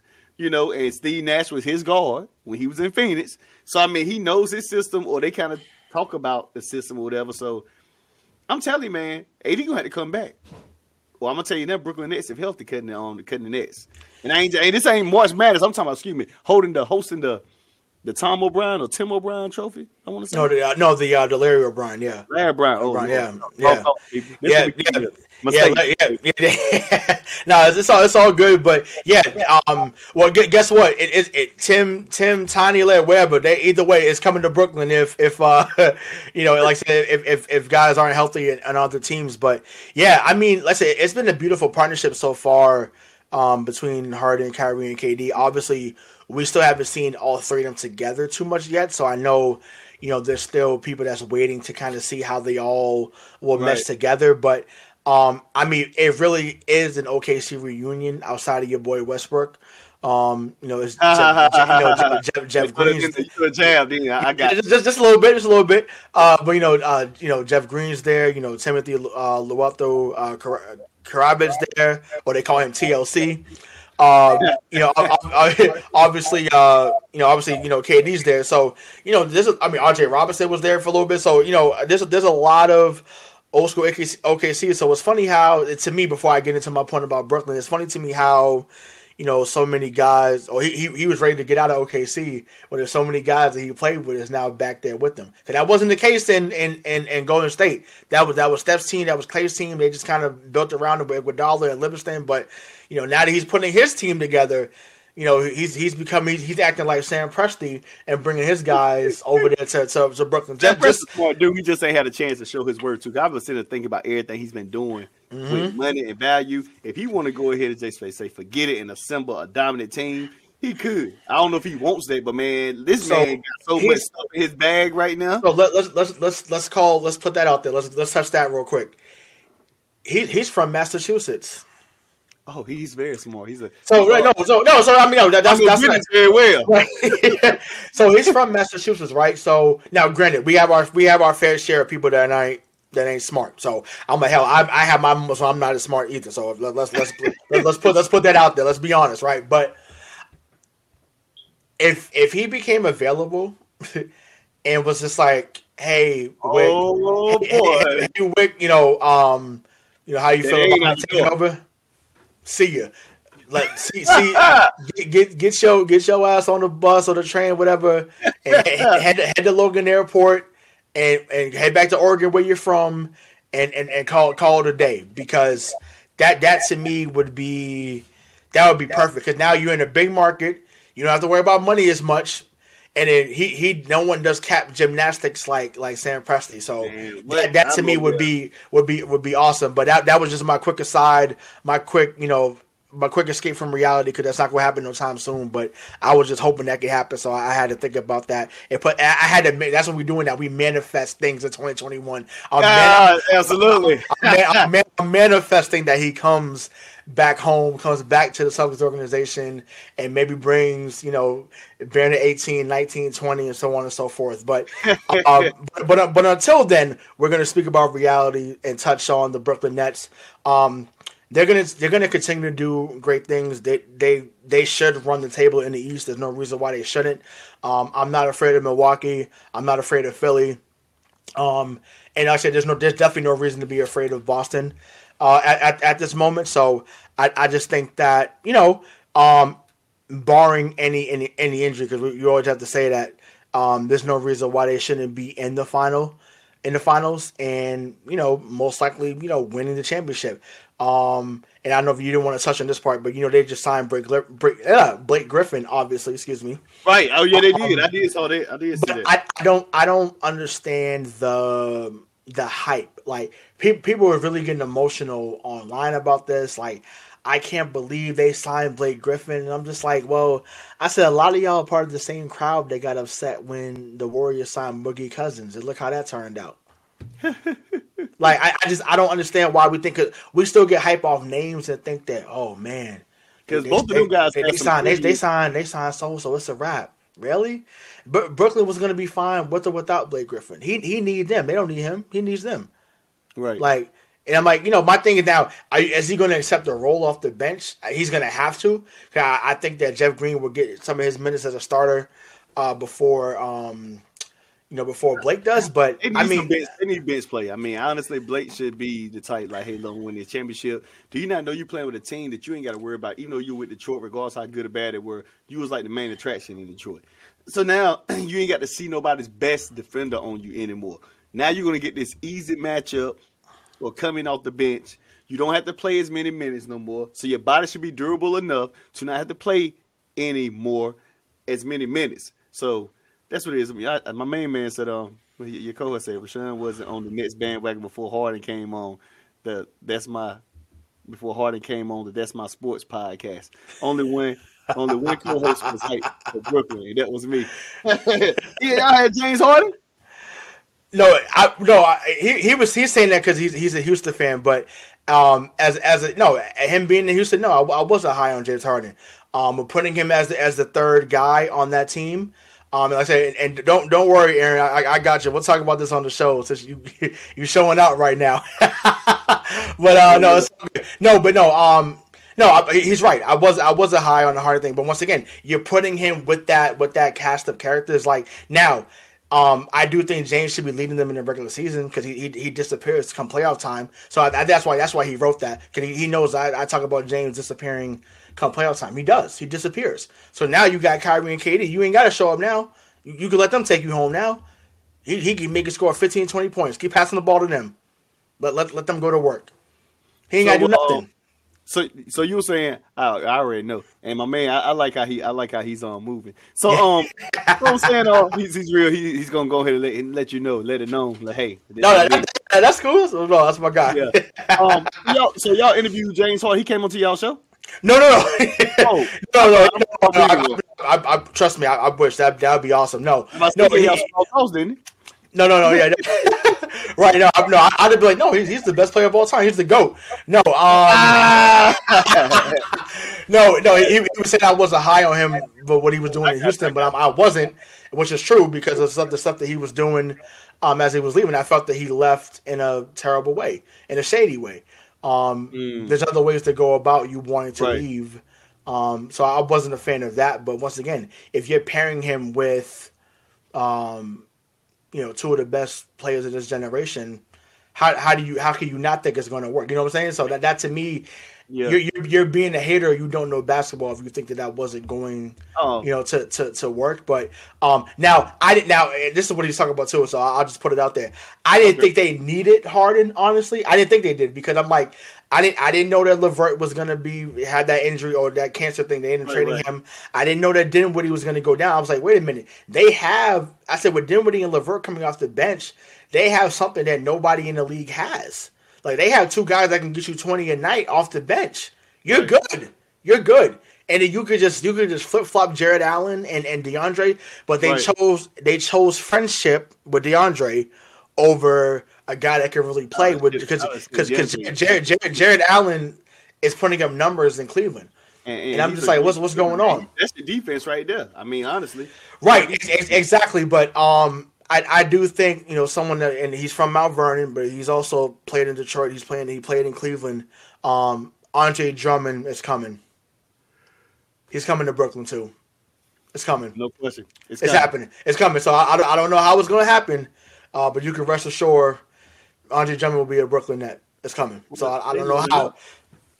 Yeah, I mean, but then it's the Braun Hive. The oldest to be the guy who's 36. I said, everything's doesn't revolve around him, bro. Niggas is just trying to win. They want to win. It's okay. It's okay for another team to get as much talent as possible. It's okay. Right. It is okay. So once again, if Kawhi had joined a few years ago, it'd have been okay. Can you imagine Bron, Kawhi, and AD? Can you imagine? Like, you want to talk about really not having, like, no one really would have had a shot. No one. Nobody at all. Nobody. Because they had everything they needed. LeBron didn't have to be forced to score anymore. Kawhi can play both sides. Well, I mean, Bron's going to get 27, 6, and 7 and 8 in his sleep. That's just what. And adding Kawhi, you might take that up to about 14 assists a game. Yep. Yeah. No. That's real. That's real. So I mean, and I know a lot of people. People that are fans of LeBron are probably super happy that never happened. It was shocking to me that he was just like, out of all the players he could have played with, he did choose Paul George. I'm just like, not at this stage anyway. This was Indiana, because people forget they could have played together, because Indiana did draft him, and then they traded him to San Antonio for George Hill, and I was like, I said, wow. I said, damn. I said, y'all could have had the best 2 or 3 combination in the East for a while, and you traded him for George Hill. But I get it. Indiana needed a point guard at the time. So he said going to the Lakers. He said your boy said going to they need a big man, and LeBron will court him. Yeah, I mean that's possible. I mean, obviously, yeah, he's definitely an upgrade over Gasol. But I don't. To me, he's an East Coast guy. Like, I don't see him going to.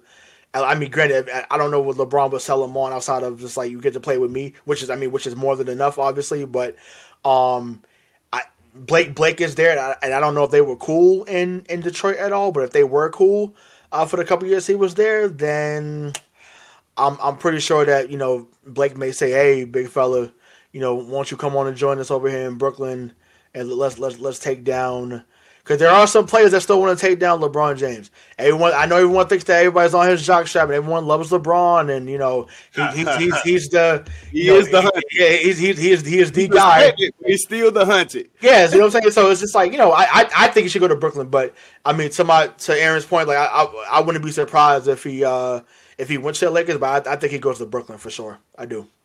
With that being said, I'm gonna get my other sponsor in. Active Pure Technology kills 99.99% in COVID in 3 minutes. Used by over 30 professional sports teams to help keep players safe, healthy, remove other viruses and bacteria from the air. Technology used in operating rooms to keep the air and surfaces clean. Made really available to the general public. One unit can protect up 3,000 square feet, perfect for gyms, indoor workout facilities, or just for homes, office, or business. They also have mobile units you can take with you to use it in a car or travel. No other company has this technology developed for the NASA Space Shuttle program, inducted into the Space Foundation Hall of Fame, made readily available to the general public at affordable prices. It can kill COVID-19, E. coli, strep throat, and many other viruses in the air or on surfaces.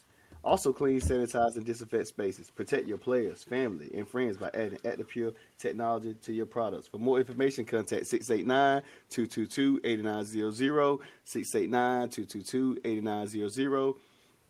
Also, email them at usaasia@onlinetrade@gmail.com, usaasia@onlinetrade@gmail.com. Also, if you're interested in selling this product, you can contact the email and the telephone number, and also use the promo code RAWMIND. That's right, RAWMIND, and you will get a 10% discount off this product.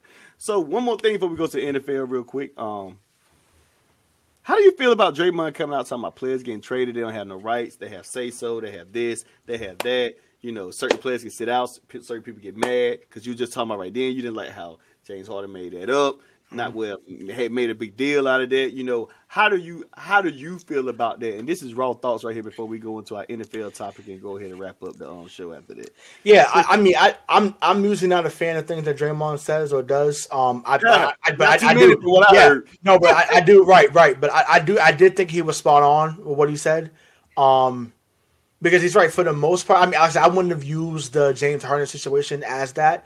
Because once again, you can't throw basketballs at teammates. You can't, you can't be seen, giving out $100,000 to a little baby on his birthday, giving out Rolex watches, honey buns, whatever you want to call it. You can't do that type of stuff. It's a pandemic. You not only made yourself, you not only put yourself at risk, but you put other people at risk. So that to me was the issue. But his overall message to me was fine. I agreed with it. Like, you do have to treat players better, but at the same time, this is just how it is at a job. You just happen to make more than us, Draymond, and the employee is not going to always have the final say. And right. even in the NBA, there's only a few guys, because people say, we always joke about, LeBron the GM, LeBron the coach. If LeBron doesn't want to play, then it's not going to happen. He's not Adam Silver. He's not Jeannie Buss. And we can say all we want about how LeBron has all the power in the world. He's still a player. Right. And he's not an owner. Yeah, he's not an owner. So it's just like, so you can say what you want about, so-and-so got power and this, and that's fine. And maybe certain names hold more weight, and I got you. But at the end of the day, you are an employee. Right. You're not signing the checks, you just cashing them. Right. And that's what I feel too. So you gotta abide by the rules. You just do. And that's what it is. It is what it is. That's what we live in that country and other countries. You know how it goes. If you're not the owner, if you work with somebody, you got to go by what they say, whether we agree or disagree. If you want the check to keep coming. Yeah, you're right. Some people do have some leverage, because the only reason they have leverage because of their natural ability, because they're an asset, meaning like somebody like LeBron could put people in the stands, endorsers, a lot of stuff that comes with it brings money to the organization. But that still doesn't mean that he has the right to navigate what happens. Now, logically, our owner would probably say, he's very valuable to us, and yeah, we need him. So yeah, I can kind of listen, but that doesn't mean that life don't go on if he's done. And I get that. Exactly. Even with regular jobs, we can't go out if somebody has. For me, this is what I do. So this is my bread and butter. This is my baby, my podcast. So I'm fortunate enough to be in my own business, doing my own thing without working for anyone. So with that being said, what I'm saying is like, anybody else can't go to a regular job and say, I'm the man, blah, blah, blah. Okay, you're just a number. Shoot, my mom been working that job at Pfizer for almost 25, close to 30 years. If Pfizer say, we'll give you the severance pay and let you go, they're going to let her go. Ain't that she can say? She's aware of that. She's not the person to say, I run this, I've been this. I hate when I used to work at jobs, when I did have jobs back in the day or when I had a job a while back, people like, this is my roller, this is my shovel. Or I'm just giving an example of saying, I ain't never say that, so, because I worked for, local government at the time. So people, we had asphalt stuff. This is my thing. I used to use the asphalt. Or this one, if I'm driving the truck, this is my truck. No, you got messed up. Yeah, your truck, you just driving it and they leasing it to you, but then they let you use it to work. But when they fire you, that truck ain't going with you. You need to stop. Right. Exactly. I know everybody don't got it, but certain things you just cannot say. This is my thing. Or whatever. If it's your name, if it's something they gave you, fine. But if it's like something like equipment, stuff like that, people do that. Like, I don't get that. So what I'm saying is like, them guys make millions of dollars. So a lot of those owners will probably say you make better than the regular employee in everyday life in America. So you still living good. If you were to retire today, you'll be set for life if you're using your money correctly. You won't have to worry about none of the stuff you got. Guys like Draymond who getting them big contracts and stuff like that. Now, if you one of them guys like Carson Edwards, who just got to pretty much hope he stay on the roster, that's different. But people like, him, Steph, Dame, Westbrook, Bill, guys like that, if they use their money correctly and save their money, if they would just give up basketball today, they'll be set for the rest of their life. And, they don't have to worry about, going to work for anybody ever. They can create their own business and stuff. So it's different. So they also give you an opportunity where they're feeding something so you can take this and play it everywhere. A lot of people always get in those sports pictures and just think about the sport, never think about future after the sport. And that's what my guy, from my town, my hometown is Tarboro, North Carolina. So Ty Gurley is from my town. And 252. I know I got a homie out there, my boy TJ from out there. That's my right hand man, TJ Harrell. TJ Harrell, Terry on the bottom. That's my right hand man. What's up, TJ? What's up, dog? That's my guy. Boy, me and TJ got some stories. Yeah. That's my guy, boy. We ain't gonna tell nothing on air. We ain't gonna right. My God. But yeah, so like on that level, like we get it, and guys gotta understand, like, this is what you signed up for. Yeah, you can voice your opinion, but also know you better have a rope on your opinion when you're not the owner. When you're not the owner, at the end of the day, no matter what you're doing, it ain't what you say. Yeah, you hope the owners will make the right decision and do right, but that's how it goes. With that being said, let's go to the NFL, man. We got QB carousel, Deshaun Watson, Jimmy G might be on the bubble, might be coming back to your state. They say, I don't know if that's true or not. Who else we got? They're even talking about Russell. Russell Wilson, Sam Darnold, Carson Wentz got the job in Indianapolis. So now I'm looking at it like, how do you feel about these guys just wanting out? Some of these guys. I'll let you hit the floor first. It's understandable. And I get those that feel that they shouldn't have signed big deals before looking to leave.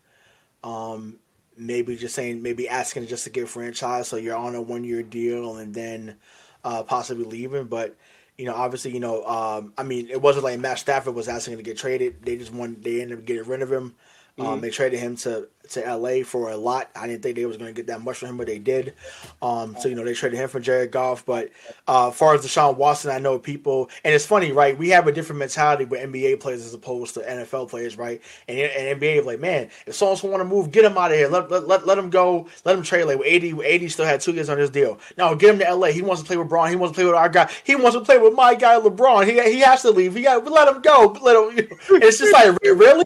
But when Deshaun Watson wants to go or another player wants to go, now it's like, wait a minute, you're supposed to be loyal to the team, really?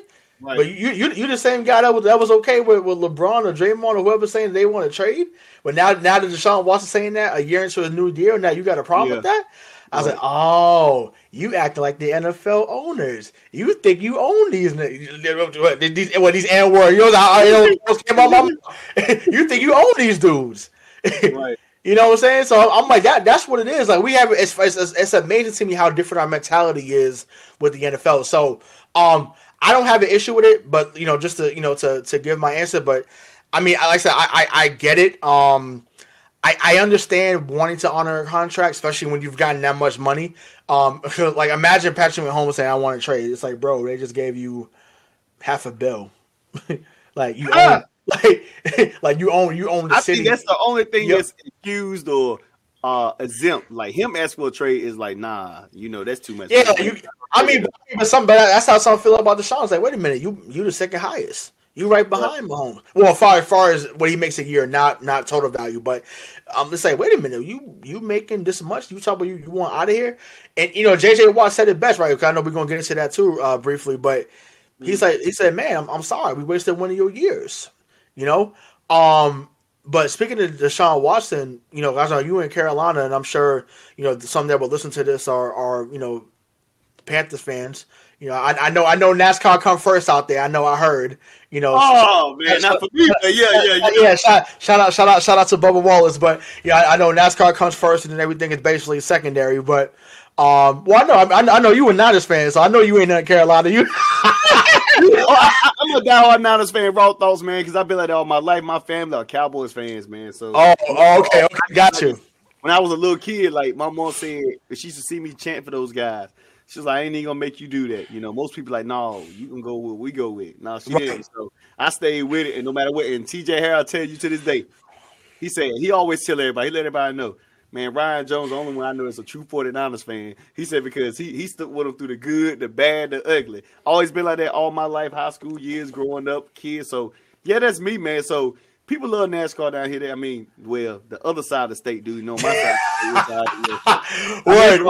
I ain't saying it's a bad sport. I ain't got nothing against it. Right. It's just something that I feel you. Well, I say that to say, if that offer on the table was Christian McCaffrey and 3 first-rounders, they need to bring him to CLT immedially. Oh, absolutely. I'm telling you now. He'll be there.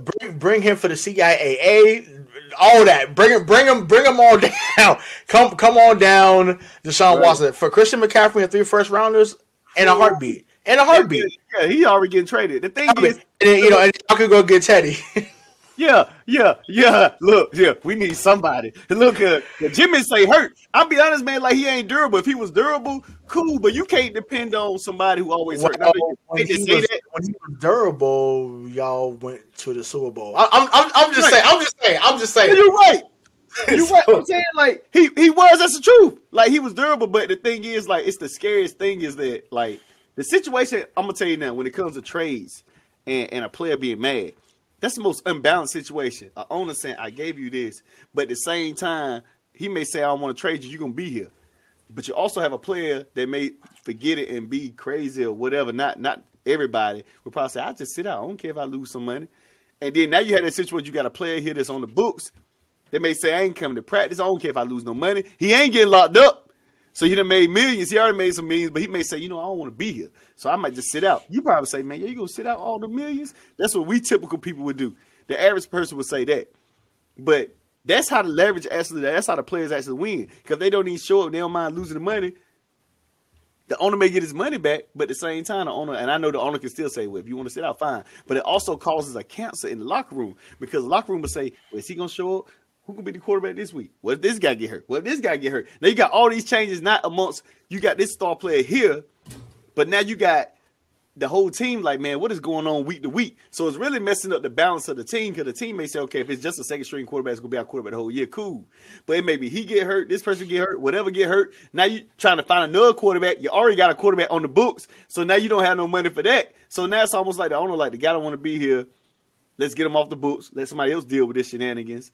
And we could go back in peace and get our money back. So that's what makes it so unbalanced and stuff like that. Now, back to Jimmy's situation as a GM for John Lynch. It's tough, man, because, like, you want him so bad. Like, the first year he got there, they gave him the money.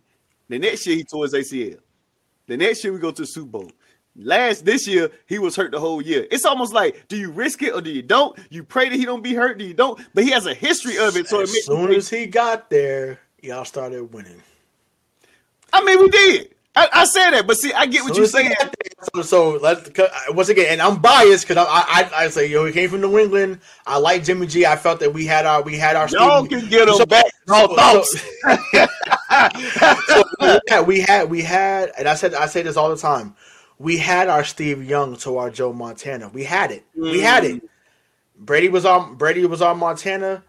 Jimmy G was our Steve Young. We had it. We had him, and we let him go for a second. And I mean, I was pissed at the time, but I'll give you an inside scoop here. So I won't say the player's name, but when I was teaching in Miami, there was a player who played on the team, on the Patriots team that lost to Philadelphia in the Super Bowl back in 2018.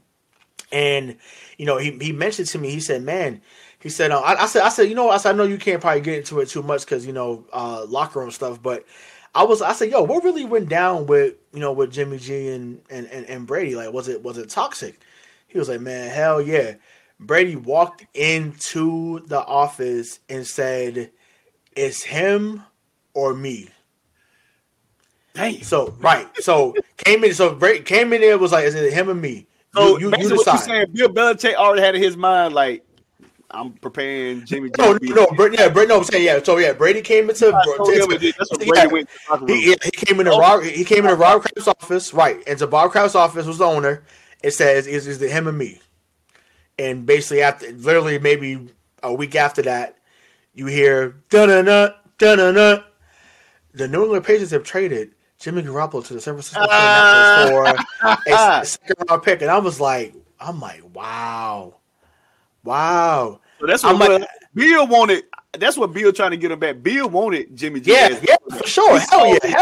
He that was. But the ownership was like, we've been winning with Tom. He has earned the respect to ride it out until he decides. Tom said, "Well, I don't even want to come back." That's the crazy thing. Is like he wins Super Bowl, he don't want to come back, which is cool. But he also says he gets you. The thing that gets me with this situation, he gets rid of y'all future. And y'all don't do that last year. Then he leaves. Then he wins Super Bowl with another team, but make sure y'all didn't have y'all future right there in the locker room. You know what I mean? As a fan, I was pissed, but then there's a part of me that because I love Brady, I was like, that like that Dwayne Wade meme. I'm like, I love it. I love it because you see, to me, I'm when one guy does so much for a city, for a sports, like I'm loyal to that guy. So like I'm a Red Sox fan. Right. David Ortiz could have played till he was 45. You know why? Because he dethroned the Yankees. Once you do that, and hey, we're not gonna be talking about the Yankees on this show, so I'm gonna let you know. Hey, I could come back and do another show. Not a problem. I can come back. We talk about that. But when David Ortiz, he to me, and I can argue this. David Ortiz is more loved in this city than Tom Brady is. To be honest. Oh wow. Yeah, and people don't think that because he won the 6 championships. But I'm like, was he a politician or a mayor or something like that? Who, David Ortiz? Was he something? I'm trying to figure. Did he run for something? No, I don't think he ran for anything. No. Not Ortiz, but yeah. So it was like it's crazy. But once you win in this city, you become legendary, and Tom won 6. And Tom won 6. Yeah, you know what I'm saying. So after he won the first couple, he was already legendary. But it's like I mean, granted, it was the right move at the time, right? They went to 3 straight Super Bowls after that trade. Went to 3. Right. You know what I'm saying? So it's like they were in the midst of going to 3. The Atlanta Super Bowl, Philadelphia, and then they beat the Rams. So it's just like by the fact the 49ers went to the Super Bowl right before he went with Tampa Bay. Do you think that stuck in his head? Like, yo, Jimmy then went to a Super Bowl. Do you think that played a part in Tom Brady's mind? Like, I got to get up out of here because, like, yo, Jimmy G just went to San Francisco, and we all know the San Francisco 49ers defense was elite. But did it make him say, like, yo, Jimmy is going to a Super Bowl? So I think a part of it, because he's from out there. I think a part of him is like, well, y'all was cool with Jimmy, but wouldn't want me to be the quarterback. Like, I'm from the crib. I'm from here. I'm from the West Coast. I was there at Candlestick when Joe Montana threw the Dwight Clark in the end zone. I was there, and you don't want me to be the guy, or you don't think I can be the guy. I mean, and that might be more of a personal thing, but I don't think that part was in his head because he was still with New England when that happened. But I don't think that was in his mind. But I did have feelings that after they lost to Tennessee last year, I was like, he's gone. And fans was like, no way, he's not out here. I'm like, no, he's gone. And I thought he was going to Tennessee. I didn't think he was going to Tampa Bay. I thought he was going to play for Mike Vrabel down in Tennessee. So you know what? And Tampa Bay had all them offensive weapons. I ain't gonna lie, man. Like, it's probably the best core he had ever since he was playing football outside of, having the Randy Moss year that he had. But, man, that core he had down there, they stayed healthy. Like, the entire year, that was a good core. Mike Williams, the 2 tight ends. You got running backs, 3 running backs, Jones and Fournette, and another guy that you got AB and those guys. So I figured that was going to happen. So it wasn't a shock, but I do get it. Only thing with Jimmy G, man, is like, do you keep him on the roster, keep paying? But the thing is, like, it's something that you can't stop injuries. He has a history of it. He got hurt in New England. And I'm thinking, like, they were saying, like, maybe he'll get over it. I like him as a quarterback because I always say in my line of Jimmy G, I trust. But all my 49 fans said he could kick rocks. And so, I'm like, you can't help that the guy get injured. But that's the problem. Like, you got injured, and it's not his fault, but you're still paying him. So it puts the organization between the rock and the hard place. Like, we paying him, he may get hurt. Now we got these sorry backups that like this really can't hold it. This is we are literally 6-23 when Jimmy G. Well, so now we got to find another quarterback just because he get hurt. Let me get real for a second. Let me go color purple. Until you do right by me, they ain't did right by number 7. Ain't never worked since. Yeah, that's my we not. Like I said, we don't have to go all the way deep in there because I'm like, I know we towards the end of the show. We could go probably another hour on that, but until you do right, they didn't do right by number 7. Once again, in his final season, when you throw 16 touchdowns to 4 picks, and you can't get a job, you're right. But I'm gonna tell you, man, I knew once it was like the organization. I'm gonna tell you, the 49ers organization is so cool when it comes to anything.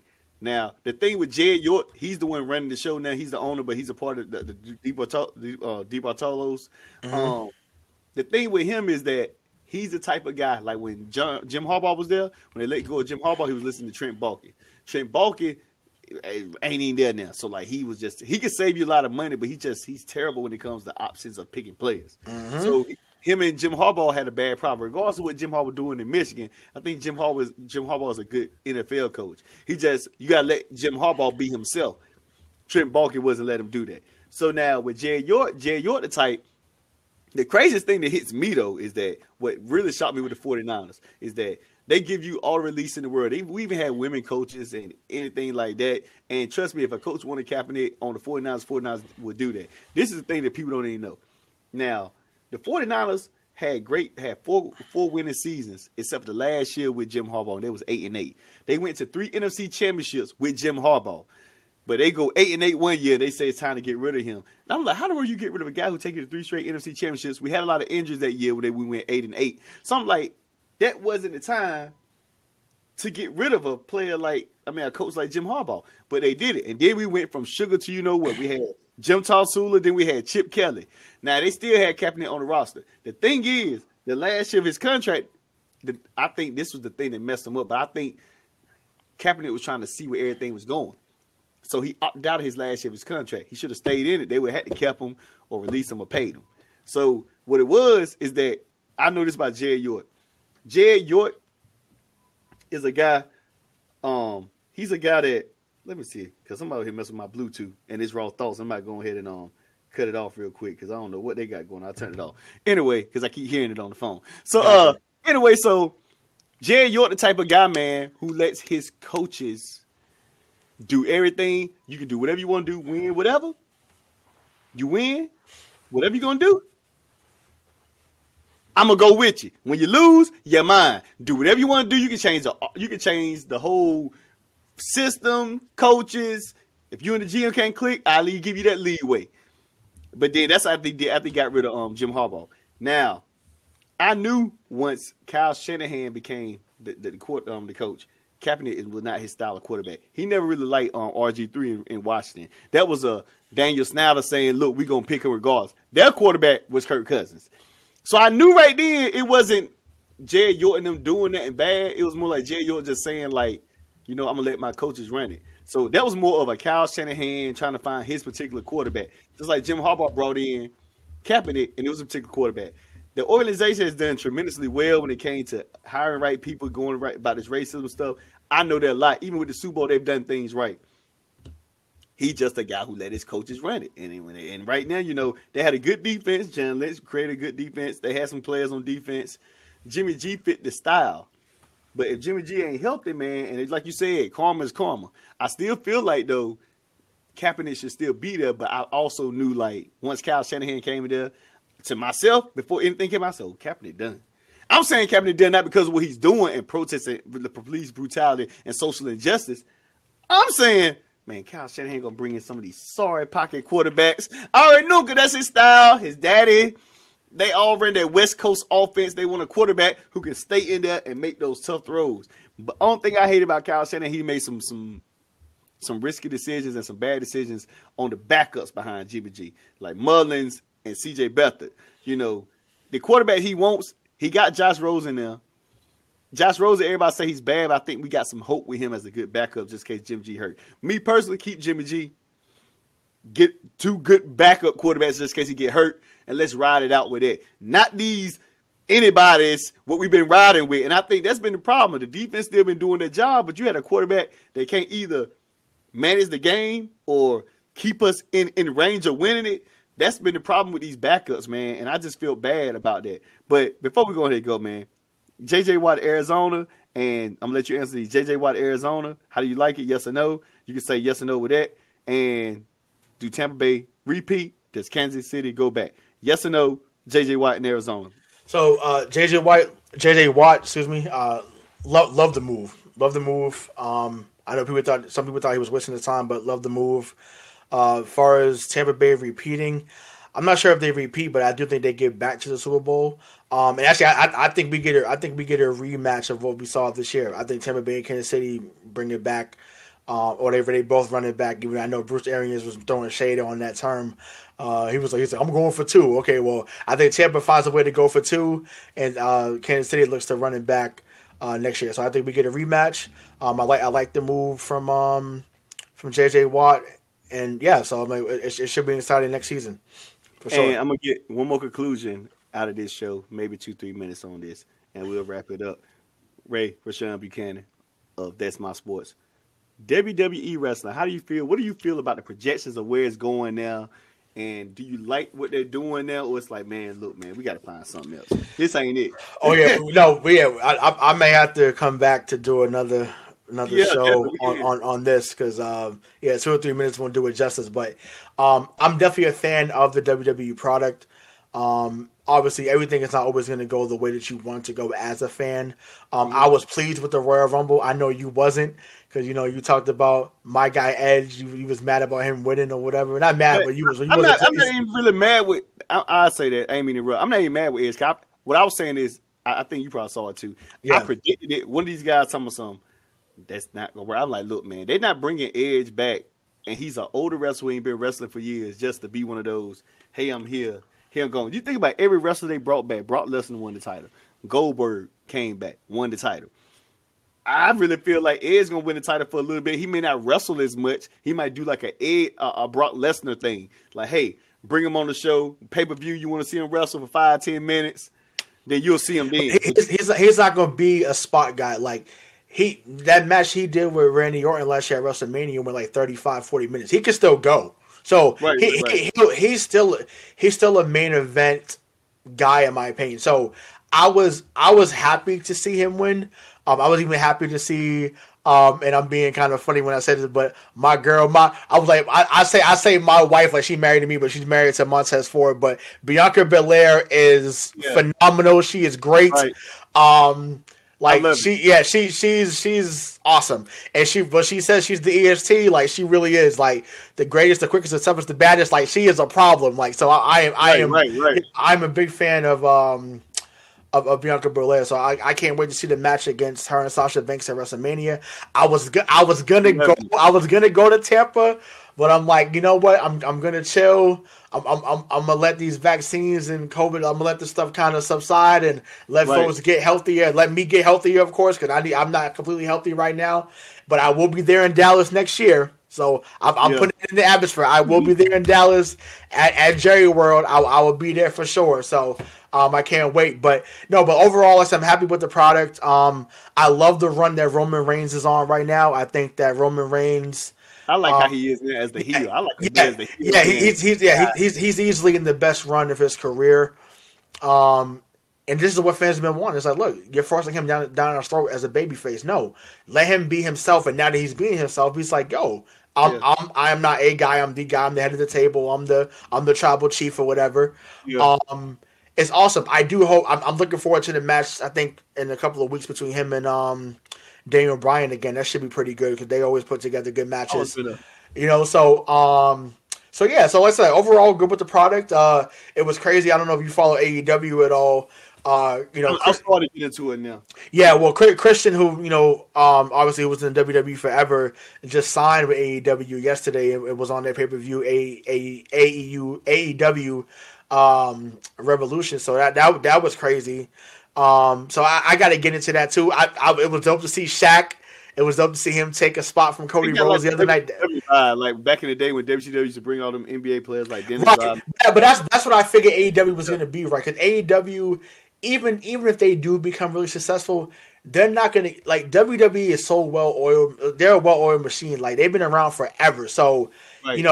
Scott Hall, Razor Ramon, the bad guy, however you know him as, he talked about. He said WCW is a television company that produces wrestling.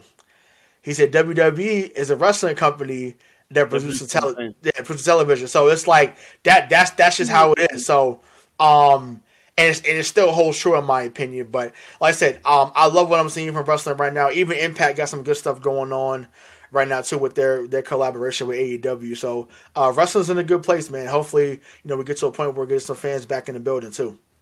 Right, and I do believe that, and I think I see what Vince and the guys are doing. They're starting to put our culture, because most of the time for years and years, always been somebody of a different ethnicity that's been like the champion. Now you're seeing more of us during this pandemic. I see the writing on the wall where they got Bobby Lashley, he got the title, Roman, guys like that. Now I'm gonna say this is one guy I do want to see come back, but I don't know if he's coming back. And I'm gonna let you guess. If you're a wrestling fan, I'm pretty sure you know. It's one guy that still I feel like still got it. He really went out too early, or the WWE really didn't like him.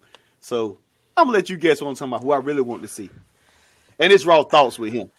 I'm trying to think who you speaking about. Raw Thoughts. Who? One guy that's always been Raw Thoughts, and I don't think it wasn't even the fact that he wanted to leave. They of course.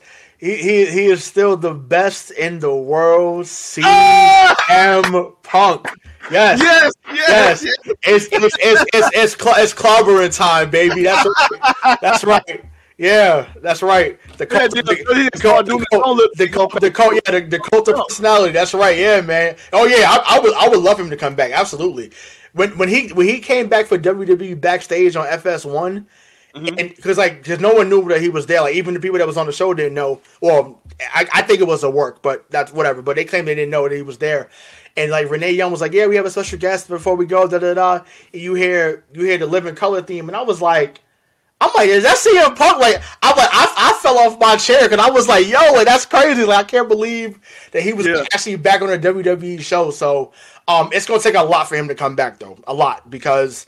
He's gonna have to. He got some real life heat with Vince. He got real life heat with Triple H. So they're gonna have to really talk. Real life heat. Yeah. Oh boy. Yeah, so we're gonna see, and if he does come back, you got to put him back in the main event status right away. Like him and AJ Styles right away. That's what I want to see. CM Punk, AJ Styles, make it happen, Vince. That would be awesome. Who would I want to see? I feel like the only thing I really want to see right now at this moment, which I know will come, is two things. Somebody with CM Punk, but I really I'm a sneaky guy. He always been my favorite wrestler, but I feel like he's gonna break the title break. And when it's time for him to retire, he's gonna break Ric Flair's record, and that's Randy Orton. I thought Triple H was gonna do it. He gonna break all those records. Randy Orton is gonna get that title and break that record, and from there he probably just gonna hang it up. But he's been around.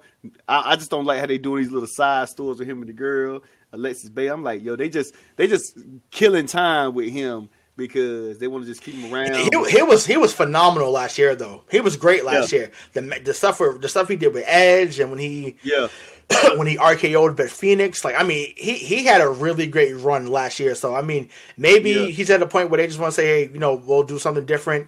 I do like the story with him and Bray Wyatt, but it's The Fiend. Yeah. But I feel like, I mean, we saw this at WrestleMania a couple years ago. Like, I was there. I was there for that match they did. It was like, they don't put, it's a good storyline, but they don't put on great matches, those two. Like, they don't work with it. Even though Randy is great in the ring. He's phenomenal in the ring, but they don't put together great matches, in my opinion. Great storylines, great promos, but not good. They don't make good magic in the ring. You're right, and I don't like, that's the pair I don't like, and it's like they just keeping him there for this story until it's time for him. So, okay, Randy, it's time for you to get back into the title run. We're gonna put you here, and he's still like there, and he's around, so people still watch because like it's just that respect he has. And plus Triple H, he was under Ric Flair, like these guys in Evolution, so these guys pretty much say he's the last one left. You know, Batista is all in the movie world, so like he is the guy. He was very young then in that group, so it was almost like they were molding him to what he is now. Like, absolutely. You know, it's all about ratings. You know, Drew McIntyre deserved it for now, but I can see him being the Raw champion because I think Raw would get more ratings with him as champion. Like Drew McIntyre's cool. I don't see. Well, I love what he did. I love what he did last year. He was great in my opinion. Yeah.